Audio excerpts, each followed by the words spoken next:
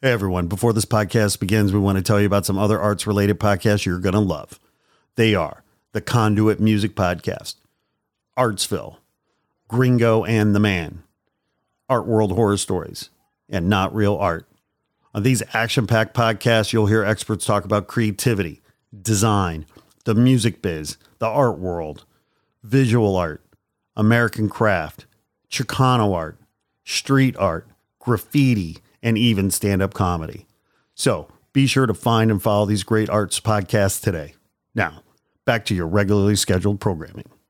Warning: the Not Real Art podcast is intended for creative audiences only. The Not Real Art podcast celebrates creativity and creative culture worldwide. It contains material that is fresh, fun, and inspiring and is not suitable for boring old art snobs. Now, let's get started and enjoy the show.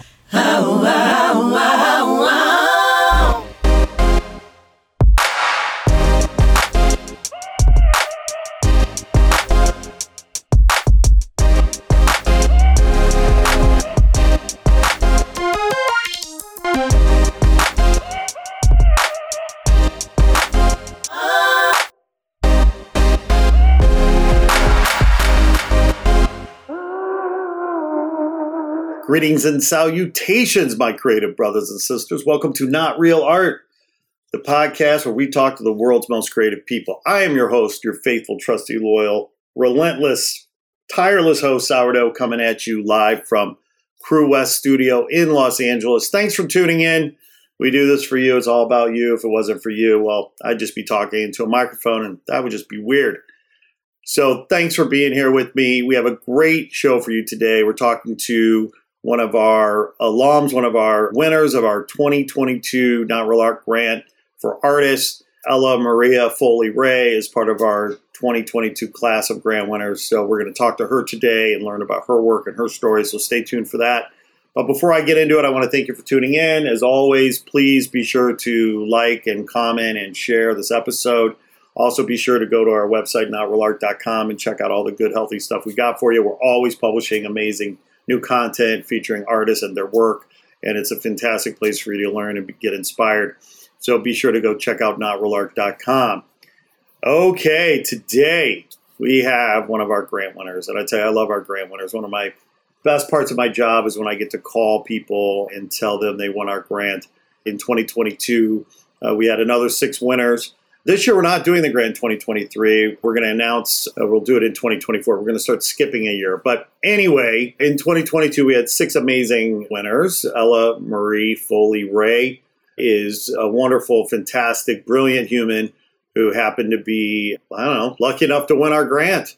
And we're lucky enough to have her. Like all of our grant winners, Ellamaria is just a fantastic human. Her fired clay sculpture evokes continental and diasporic African cultural expression to address questions concerning humanity.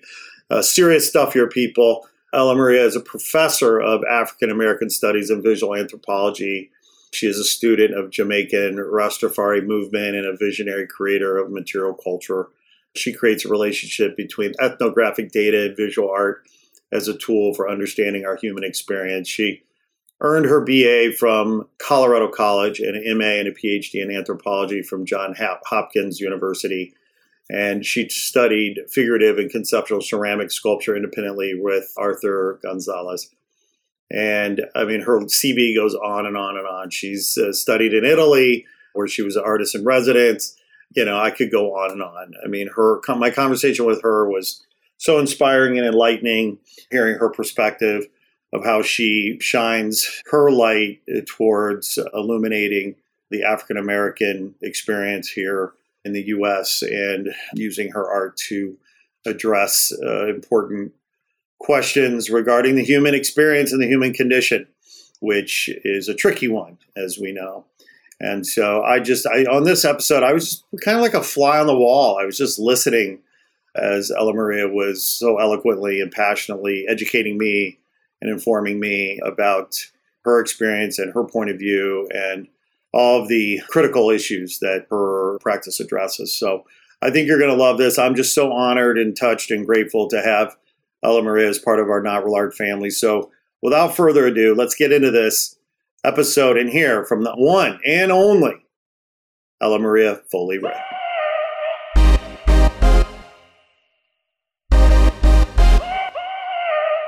Ellamaria, welcome to Not Real Art. Thank you so very much. It's Oh good to my be here. goodness, it's so great to have you here. You are one of our 2022 grant winners, and we just want to celebrate you and honor you. And I'm just so glad to be here with you right now. Thank you. Thank you. I am truly honored to be a recipient of this award. I'm just grateful. Thank you.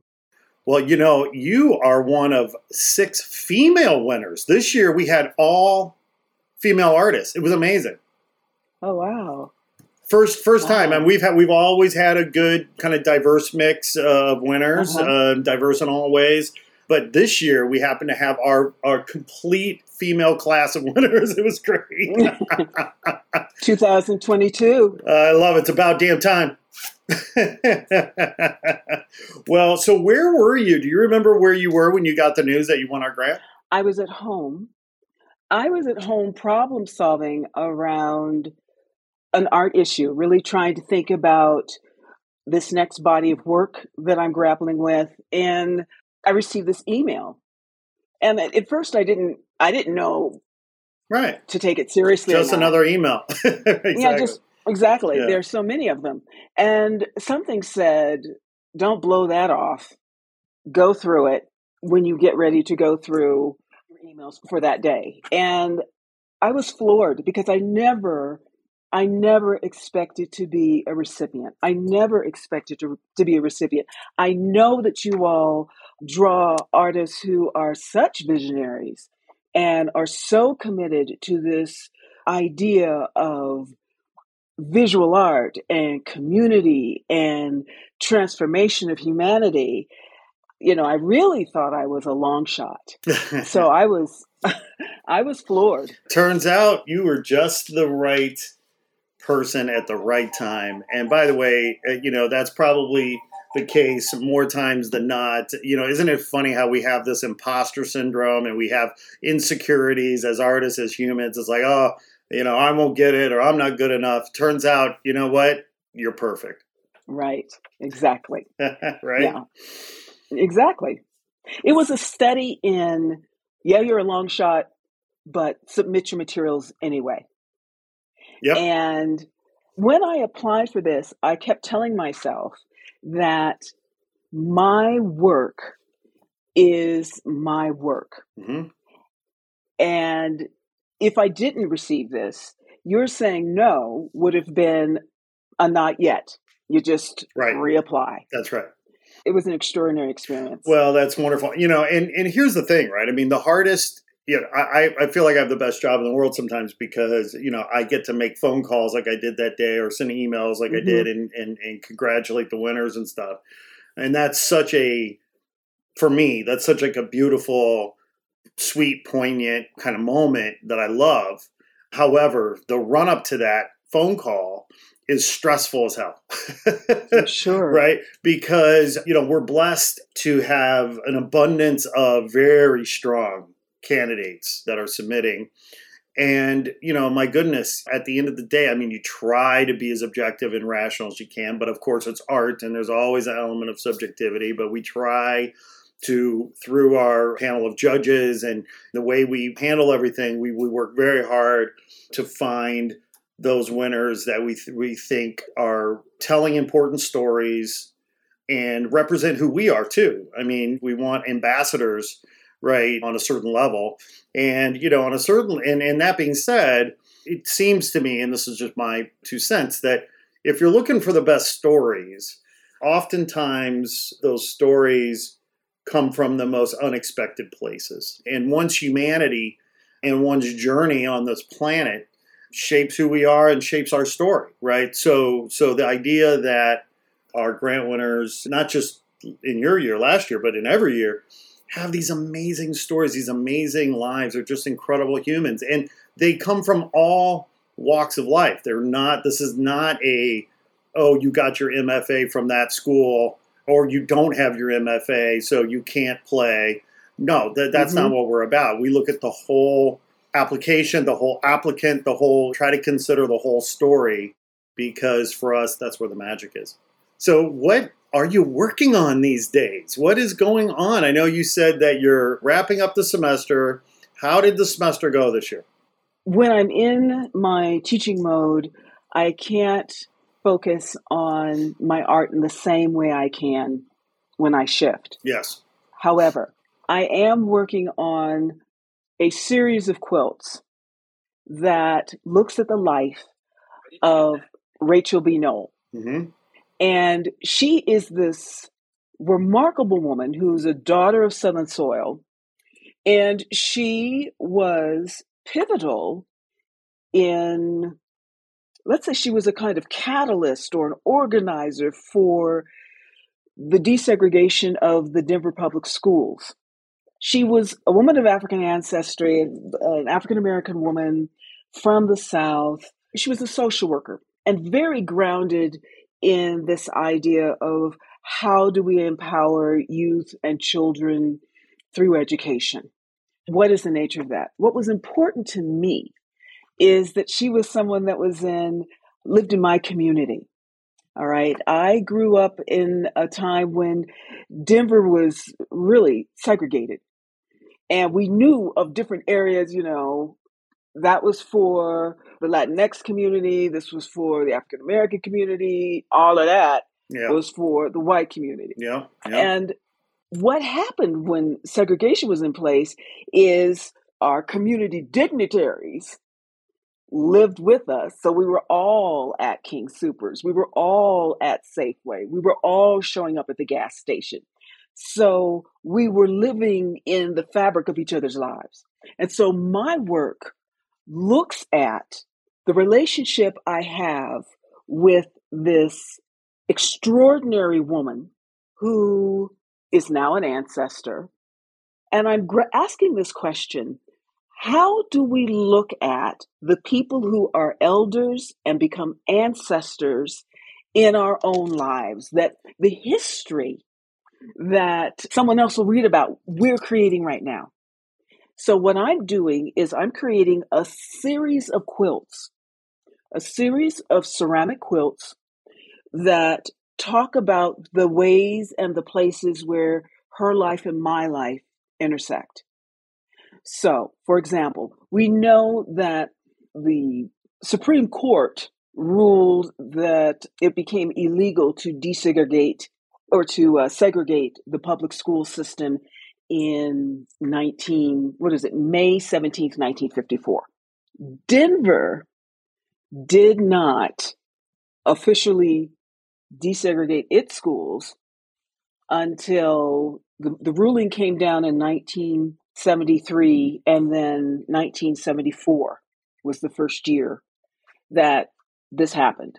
I was one of the children that went to a school that was intentionally built for Black children to attend. It was going to be my first year at this school. And so I'm creating these quilts that talk about where her life and my life intersect, and the responsibility we all have to carry on the work that others are doing to advance humanity. And I'm making quilts because I've been very interested in this idea and the work of scholars who have looked at African American women's quilts, particularly during the time of enslavement, and how you'd have these women creating these beautiful textiles that would be used in the big house. And then at the end of the day, find whatever scraps of fabric they have and create the quilts that would document the experiences of their own families, as well as keep people warm at night. There is something about sleeping beneath a quilt that have been made by the hands of people who love you that will induce a deep sleep. And so I'm using quilting as a way to talk to ancestral women. I am using clay because that is how I write the narratives I tell. I'm calling on the life and the work of Rachel B. Noel because she was truly committed to liberty and justice for all. She was committed, and she worked within the construct of the community. And she was deeply loved, deeply, and continues to be. So I'm working on that. And then I am working on a series of quilts that look at the work of Octavia E. Butler. And I'm pulling on her because she was an only child. She had a learning disability. She came from a disadvantaged home. And the thing she wanted to do was write, but not just write, but write herself into a fiction that Black people and people of color had been excluded from. So I'm taking each of her novels and all of her short stories, and I am creating a series of quilts that I hope one day will travel and engage people in her work through looking at the symbols and the meaning of the literature that this extraordinary visionary left us. She left us with a legacy of 12 novels, and people are taking her work and doing remarkable things. I want to honor her by way of the clay, bring the clay and the cloth together to say what needs to be said, or what I'd like to share. Yes. So much of your work requires significant investigative journalism, right? Due diligence, research, analysis, understanding, building on the school analogy, homework. Girl, you got a lot of homework, hours and hours and hours, hundreds of hours, I'm sure. So when it comes to, working on a new body of work like this, certainly during the school year, do you sort of think of the summertime as your time for making, and then you think about the school year as your time for sort of research and due diligence, because that's maybe all you have time for? Like, help me understand your process and your practice and how you squeeze in all of the research and due diligence that you have to do. And then when are you able to finally kind of roll up your sleeves and start making? It's a struggle. Yeah. I try to do some kind of research during the school year. And it's digging into, like, here we have the Blair Caldwell Library, which is our Schomburg. And spending time in the archives is extremely important to me. But there are people who knew Dr. Noel. And actually, Dr. Noel was one of the founders of the Africana Studies Department here at Metropolitan State University. So there are people who knew her. Her children, of course, who are adults, are around. So during the school year, I'm trying to figure out who I need to talk to. I'm trying to think about, I've taken notes. So let's look at the notes. I try to listen to previous interviews that she did with other people. And during the school year, I try to do sketches. I think about images. I think about what kind of fabric am I going to use? What kind of clay body am I going to use? I try to do test tiles so that when summer comes, I know, okay, I need 25 pounds of chocolate clay, and I want to start off, I'll biscuit, and then I want to get it to a mid-range cone, and then I want to think about, what do I want to sew it together with? Do I want to use a wax cotton? Do I want to use a wire? Do I want to tie it together some kind of way? I try to do my experimenting during the school year so I could, do the test tiles so that when summer hits, I can throw myself in. In an ideal, perfect world, I want to start a body well enough in advance in the summer so that when fall and winter comes, that's my sewing time. I can bring pieces in and sew sections and then take them back out to the studio and put them together. So it's a year-round process. I'm trying to read and work simultaneously. Yeah, I don't mean to imply that it is this sort of incredibly segmented kind of division of labors. It's like, oh, first A, then B, then C, then D, because we're juggling so many things, right? It's yeah, you're having things are happening on parallel paths, and maybe different pieces are in different stages of development. So I totally get that. But I love to hear how artists work, right? I mean, that's so important. I think Mm-hmm. it's also so enlightening for listeners. It's certainly for non-artists. It takes the artists, right? I mean, as far as maybe the average layperson is concerned, artists are magicians, right? They pull rabbits out of hats, and what they do is just, oh my gosh, I could never do that. But to be able to really unpack the process, it helps to humanize, right? Or to demystify the art making process and humanize the artist. And I think also empower the listener, empower regular folk to start being creative and experimenting and expressing Absolutely. themselves. I mean, because we Mm-hmm. all need to express ourselves. Well, it's what keeps us human. Yes.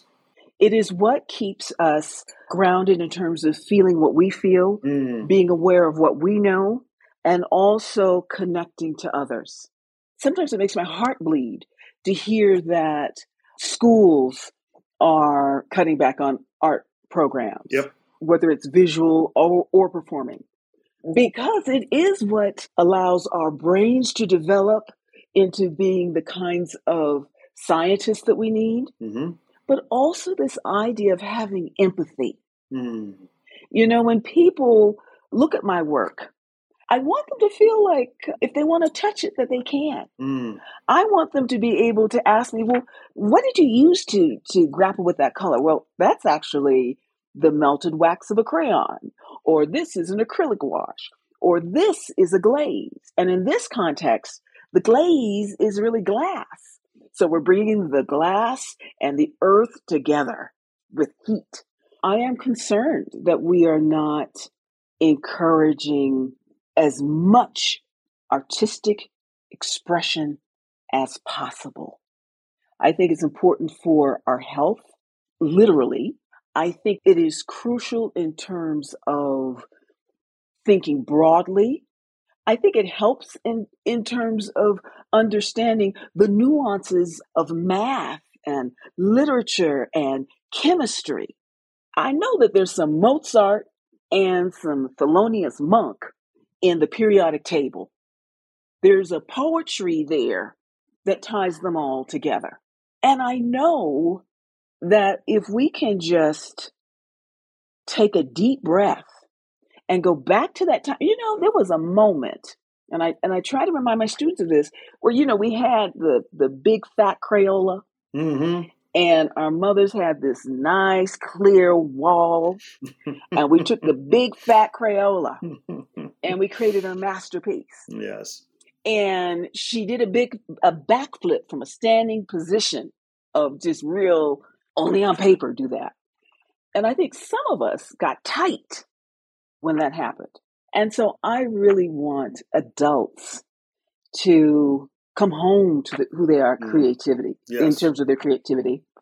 And I really want children to be allowed to stand in that creative space, whatever it looks like. Whatever it looks like. Yes. Yes. Yeah, and it's such a poignant thing. I mean, have said many times how grateful I am. I'm a working class blue collar kid from the Midwest who went to a public school, who happened to have a pretty damn good liberal arts program that included not just music, jazz and classical, but we had visual arts and we had theater, and now all that stuff is gone now, right? It's all been defunded, to your point. And who would I be? I am who I am today because of those programs. Sure, I was a AB student. I was fine in other subjects, maybe not so much math, but I was a AB student. But I was an arts, like, yes, I played sports, yes, but it was the arts programs that made me who I am. I really believe it. I don't know if you've ever read the book Orbiting the Giant Hairball from Gordon MacKenzie. but Gordon was the chief creative officer for Hallmark Cards for years, and he's not with us anymore. But he had written this book called Orbiting the Giant Hairball, which essentially is about how you maintain your sort of artistic integrity working in a corporate kind of environment, and some of the challenges. And so he tells this rather poignant story because he would go and lecture to school kids as a way of giving back, right? And he always started his talks with the same question: who here is an artist? And in kindergarten, every kid raises their hands, right? First grade, maybe half the class. By third grade, he said there's like one kid in the back who says, yeah, I'm an artist back here. And what are we doing? Why have we designed a system that oppresses or represses or whatever, the creative energy, the creative juice that drives everything? There is no economy without creativity.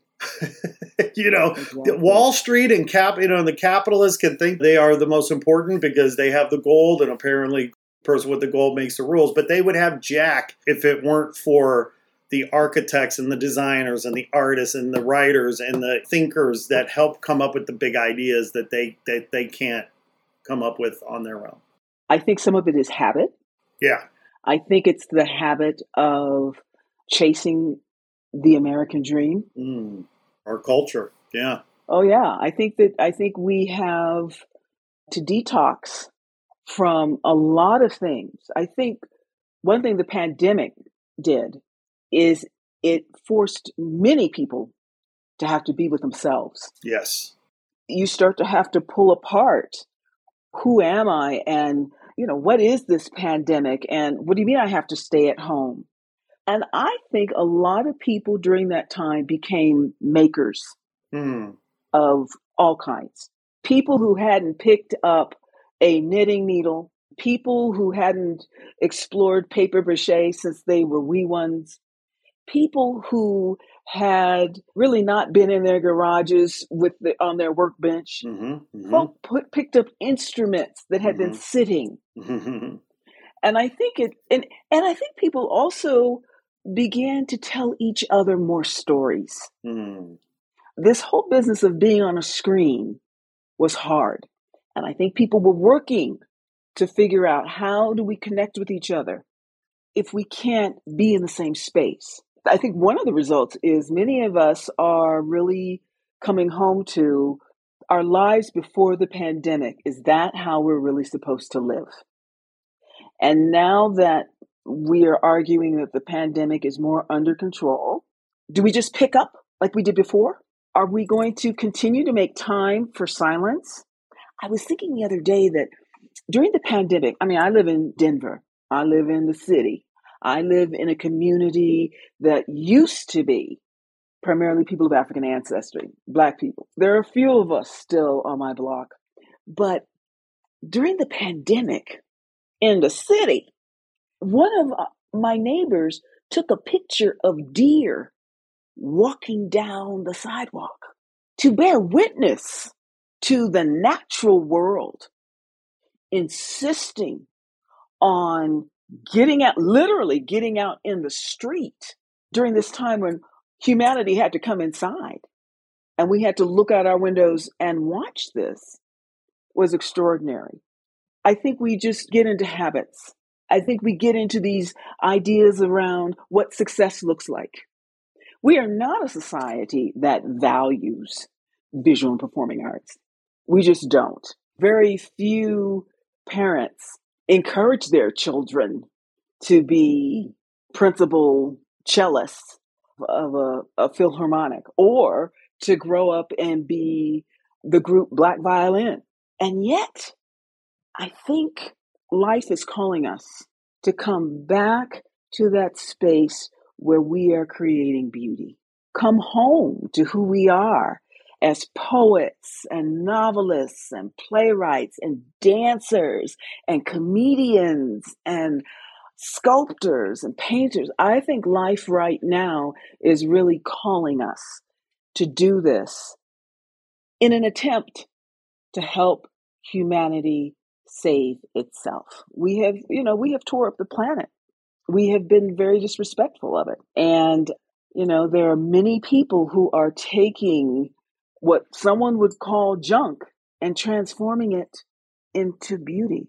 I have faith that we're going to be all right as long as we continue to make space for the arts. Yes. Yes.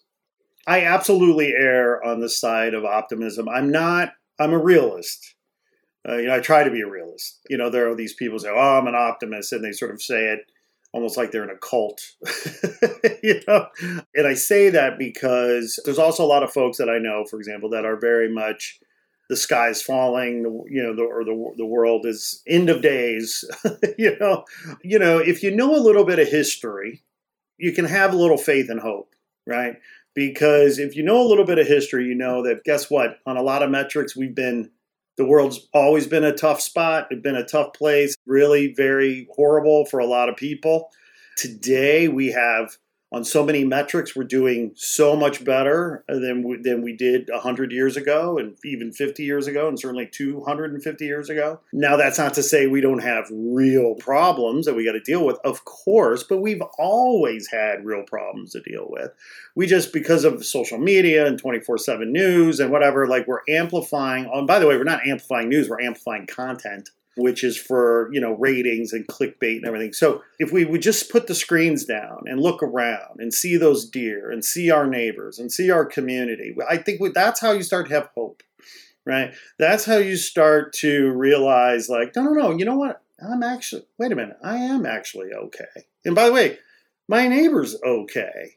And maybe we can come together and make the neighborhood a little better, or the community a little better. And for me, I try to be uber realistic about where we're at in time in the history. I definitely err on the side of optimism, because if you know enough of history, I feel like we're moving in the right direction. The long arc of history, it's slow and messy and ugly, but it feels like the arc of humanity bends towards justice. At least that's my hope. That's my faith.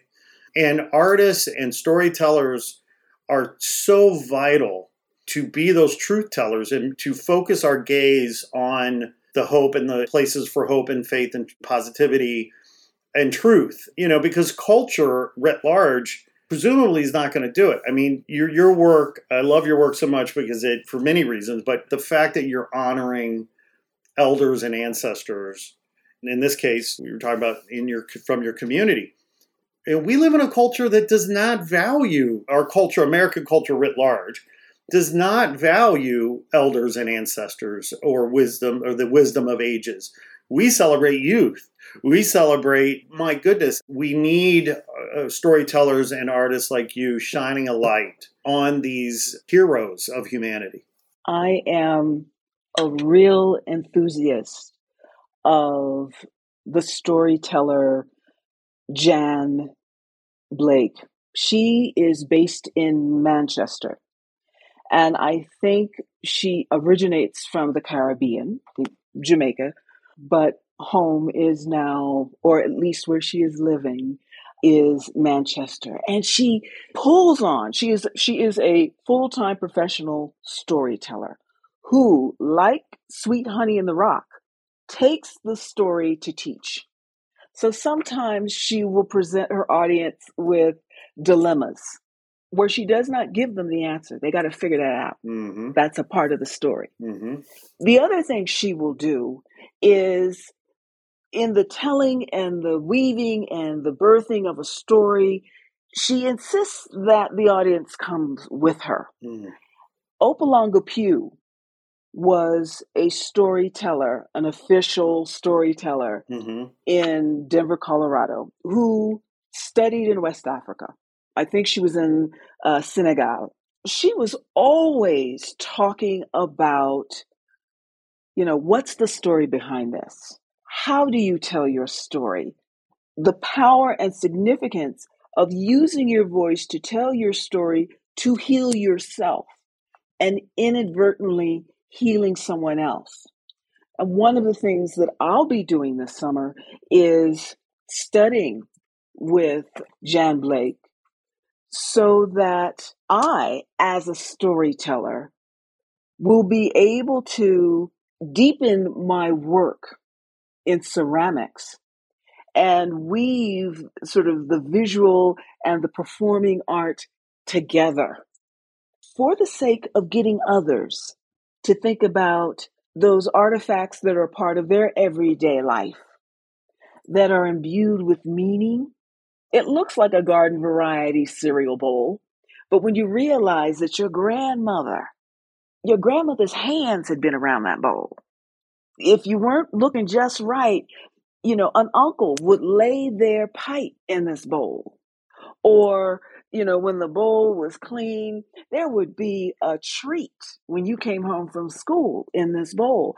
I think we overlook the energy. For me, the world is what we see and what we don't see. I'm a deep believer in ancestors. I'm a deep believer in a force bigger than myself. And, the tangible is important.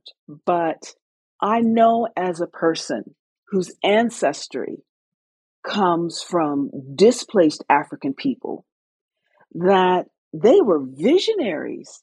They had to be visionaries to even think about, we're going to make it enough so others will come and take this forward.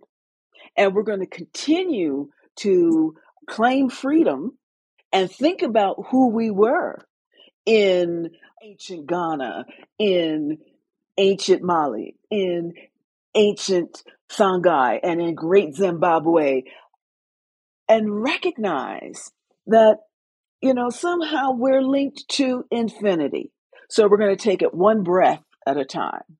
We're going to take it one step at a time. We're going to bear witness to beauty. We're going to bear witness to just the elegance and the grace of a child's smile and try to bring that out in the music or bring that out in the dance or celebrate, document the power of who we are in our poetry, in our hip hop, in our classical music, in our African classical music, in our gospel, in our spirituals. I think that humanity is extraordinary, but I'm very clear that we've got to get clear about how we're all connected.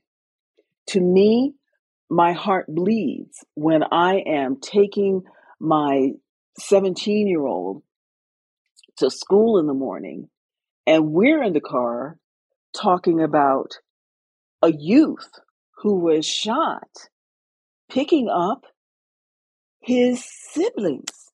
In our household, we talk about how do you contribute to this family? Well, that youth contributed by picking up his siblings. That was his job. And to be shot doing what you're meant to do to contribute to your family. To have to talk to my son about this morning and to have to say to him, I love you, Bemandwele, and I can't hold you close to me all the time. All I can do is stay prayed up, remind you that you are linked to a people that are watching you all the time and care about you and you can't see. And that you are meant to be here on this planet. And I have to trust that when we say goodbye in the morning, that when you come home on the public transportation, we will gather again.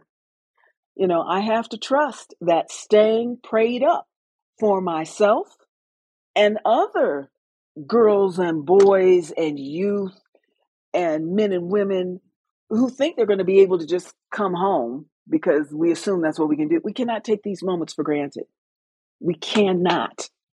We just can't.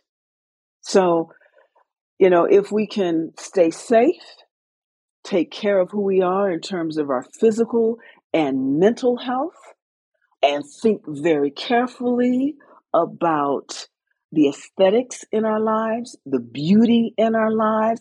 And if there isn't some beauty, we got to make some beauty. Yeah, we'll be okay. And not worry about whether or not somebody thinks it's real art or not.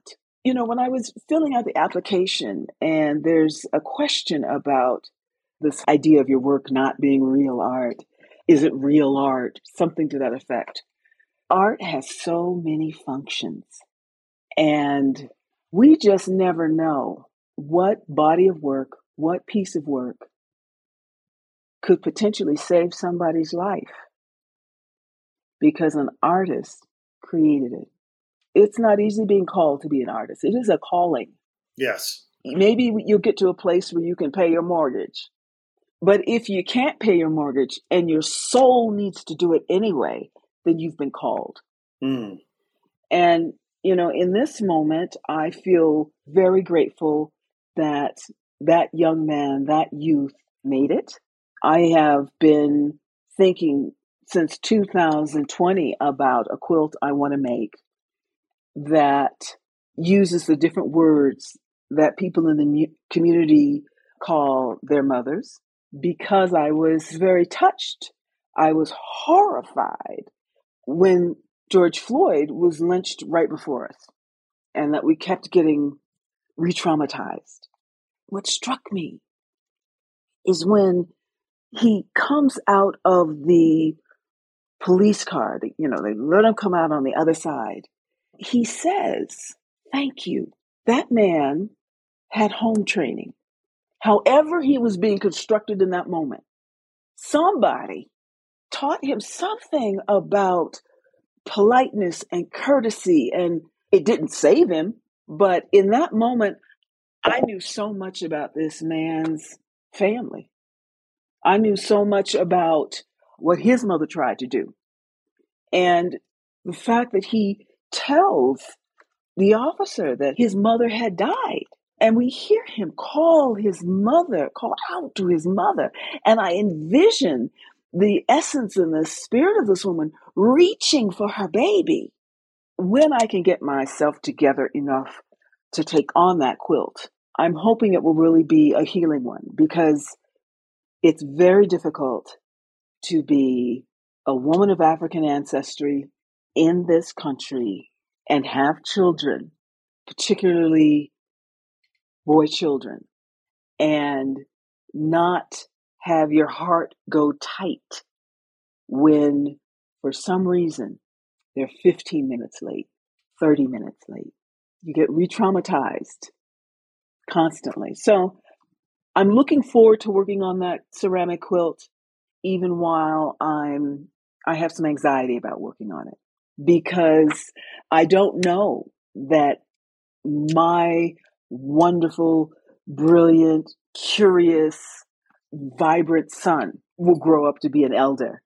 But that is my goal, that he will walk on this planet and feel a sense of ownership and be able to walk with starch in his back and grace in his step and contribute through whatever aesthetic, whatever form of natural beauty he can offer. That's the best I can do. The weight of making that quilt, I hope you take this in the way I mean it. I mean, it strikes me like one of those projects that almost feels too big, right, to take on. I know you will, and I know, but it's like, even for me, knowing what I know and listening to you now and what have you, it's like, even for me, I'm looking at this going like, man, this almost feels like too much to take on. Something so sacred, but that's just my sense of it. So I know you're approaching this. I can only imagine the amount of, what's the word I want? Just reverence and respect and heavy-heartedness that you have around this. And I guess what I'm really trying to say is I hope that doesn't stop you. I hope you're able to get there sooner rather than later and make this quilt. Well, it's necessary. I mean, my son has, after this year, he'll have one more year of high school. Mm. I can't live in terror.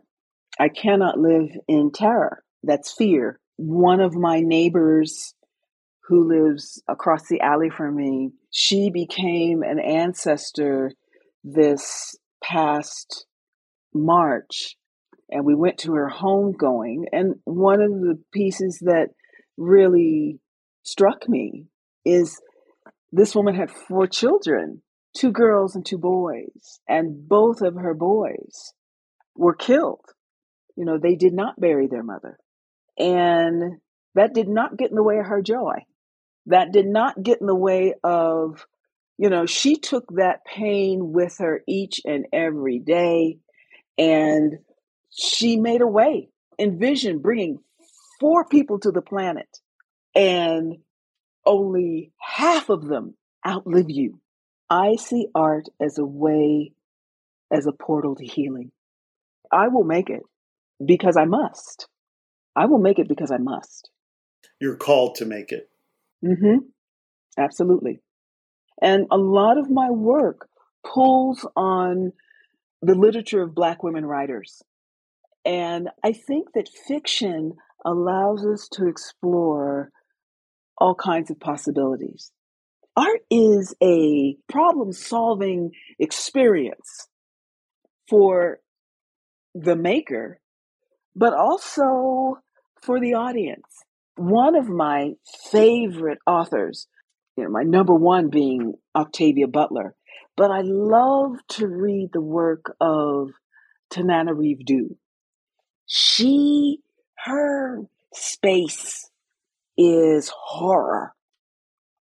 And her mother and father were both a part of the civil rights movement in Tallahassee, Florida. Her mother got blinded when I think a police officer threw tear gas in her face. And for the rest of her life, she had to wear dark glasses. But her mother was such an enthusiast for horror. And Tananarive Due, her husband is Stephen Barnes, who is also this premier speculative fiction writer. They're both just masterful at the art and science of writing and coming home to one's imagination. I think the power, and I'm pulling this from what Tananarive Due says. I'm paraphrasing it poorly, but when oppressed people can watch horror, something that they live as a part of an everyday lived experience, yeah, I suppose it's kind of like taking on a Sudoku puzzle. Horror, speculative fiction, fantasy gives us an opportunity through the imagination to solve a variety of social justice what were those cubes? Rubik's Cubes, social justice Rubik's cubes. They kind of give us a space to imagine. All of this is about imagination. Can't we imagine a world where there's authentic social justice? Some days I can't. Other days, yeah, I can see it. And I think because art insists upon you bringing your imagination forward, bring it to the front of what's happening in your life. And let's see what happens. I'm going to give you this Crayola. I'm going to tell you to go to that wall and do not step away until you've created something that calls your name from the inside out. Because if it truly calls your name from the inside out, it will call somebody else's.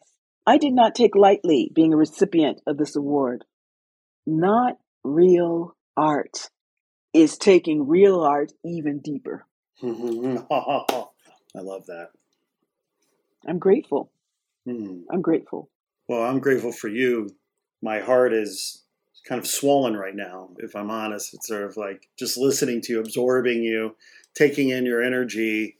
I'm sort of kind of speechless. It's just so wonderful. My heart is really warmed right now and delighted. And I'm just so grateful to have you as part of the Not Real Art family. And by the way, I realized, should I be calling you doctor? No. Hey, doctor. I think you have the honor of being our first PhD, certainly our PhD recipient, if not maybe the first PhD, maybe the second PhD on the podcast. So, well, thank you. You're classing up the joint. Well. Like I said, I feel like I have the best job in the world sometimes because I get to hang out with amazing humans like you and hear your story and talk about it and learn. I'm just a sponge, like I'm just here to learn and observe. And I always feel like hearing people's stories and their truths make me a better human because it creates empathy in me, right? Like that's what we're talking about, right? The ability to see each other, hear each other, create spaces for each other so that we can honor each other and hopefully, see the world through a different set of eyes. And, that's how empathy happens. And art is just so essential to, I think, that development of empathy, and everything you're doing is just personifies that. When did you connect with clay? How old were you when you realized that clay was going to be your medium? I was maybe 35. Yeah. So like a year ago, right? Like a year ago? Okay, whatever you say. We'll take whatever you think and make it real. I'm going to be 53 next month. So I went to a friend's 40th birthday party the other day. I said, to be 40 again. Yes, right. My father died, and I was working on my dissertation. Mm-hmm. And I had a partner at the time, and he insisted on my going away. I was teaching at the University of California, Davis. Mm-hmm. And he insisted that I go away and let myself have a season to just be and grieve. And I went to some retreat spot, and they had these little courses you could take. And I took a hand building clay class, and it was just a real simple little workshop.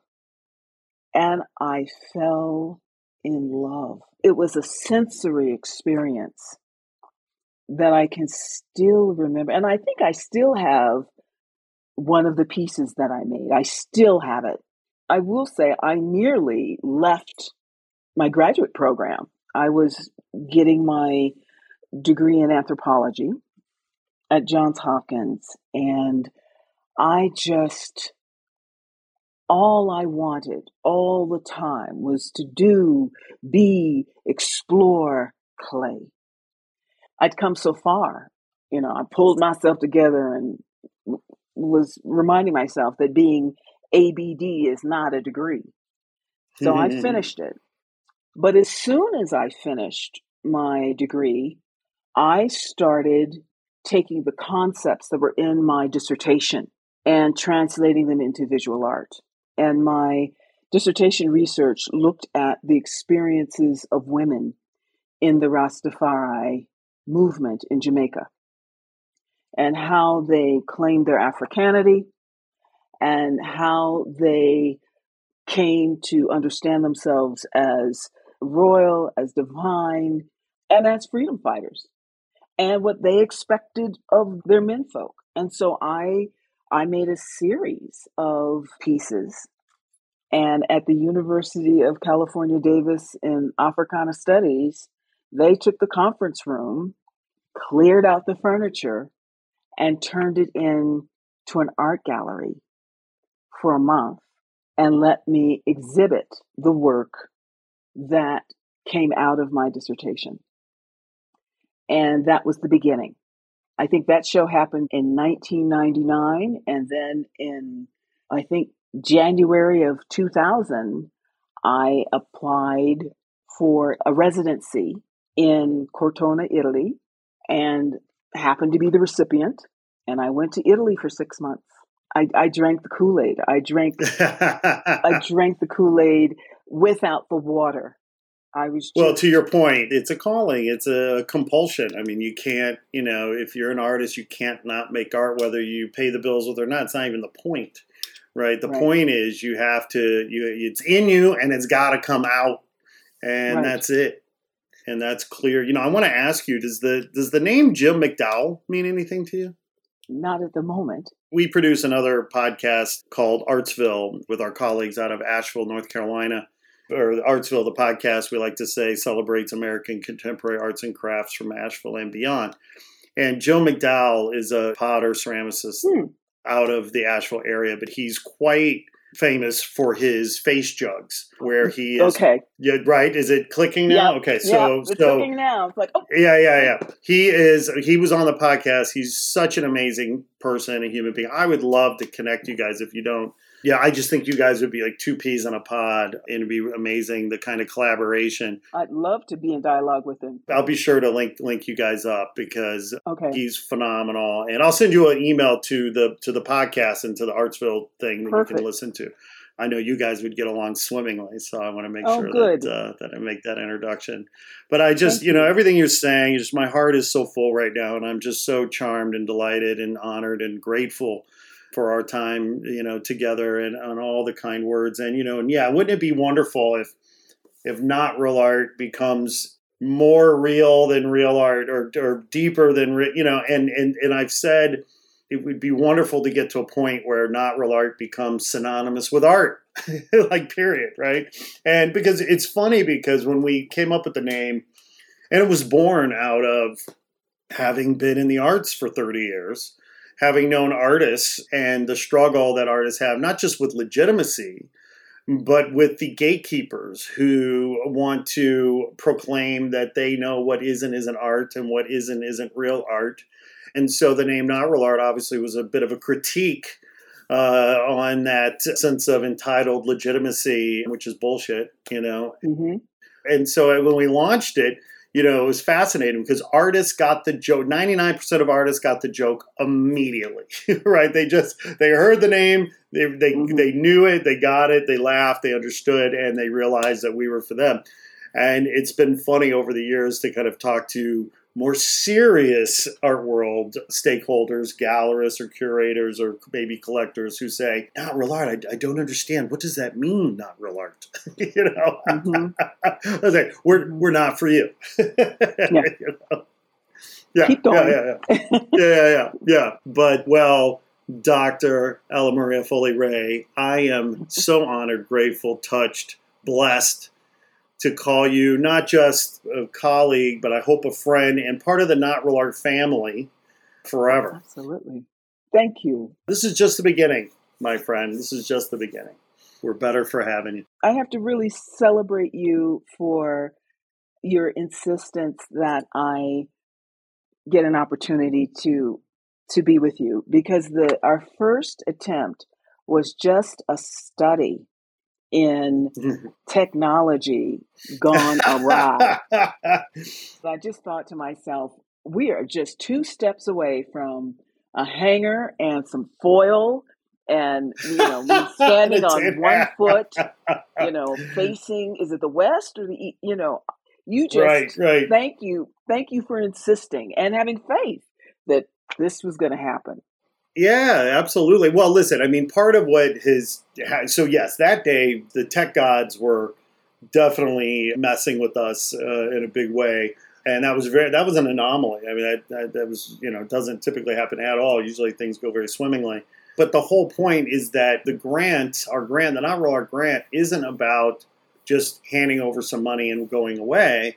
The grant is about helping celebrate and elevate and amplify our grant winners, their stories and their work. And so, yeah, sure, you get, a small, $2,000 grant, which is nice to get, but we really want to help elevate and celebrate each of our winners and amplify their stories. And so that's why coming on the podcast is so important, because this will live on, and who knows who will hear it, and lots of people, and good things will come out of it, and we'll be doing other things. And now you're part of our orbit and our ecosystem, and so more things will come out of it. So for me, the grant is as much about the promotion and the amplification. And I think that's where I hope that's where the real value is for our winners, because I wish it was 20,000, but it's 2,000. So, what else can we do? And the one thing I've realized over the years, having worked with artists for 30 years for the most part, because artists obviously not a monolithic community, and rightfully so. God help us if they ever are. But the one thing that I think, in my experience, most artists want, need, and would agree on is more exposure, more promotion, more amplification, more. And so that's where I feel like Not Real Art comes in, because we want to be that platform.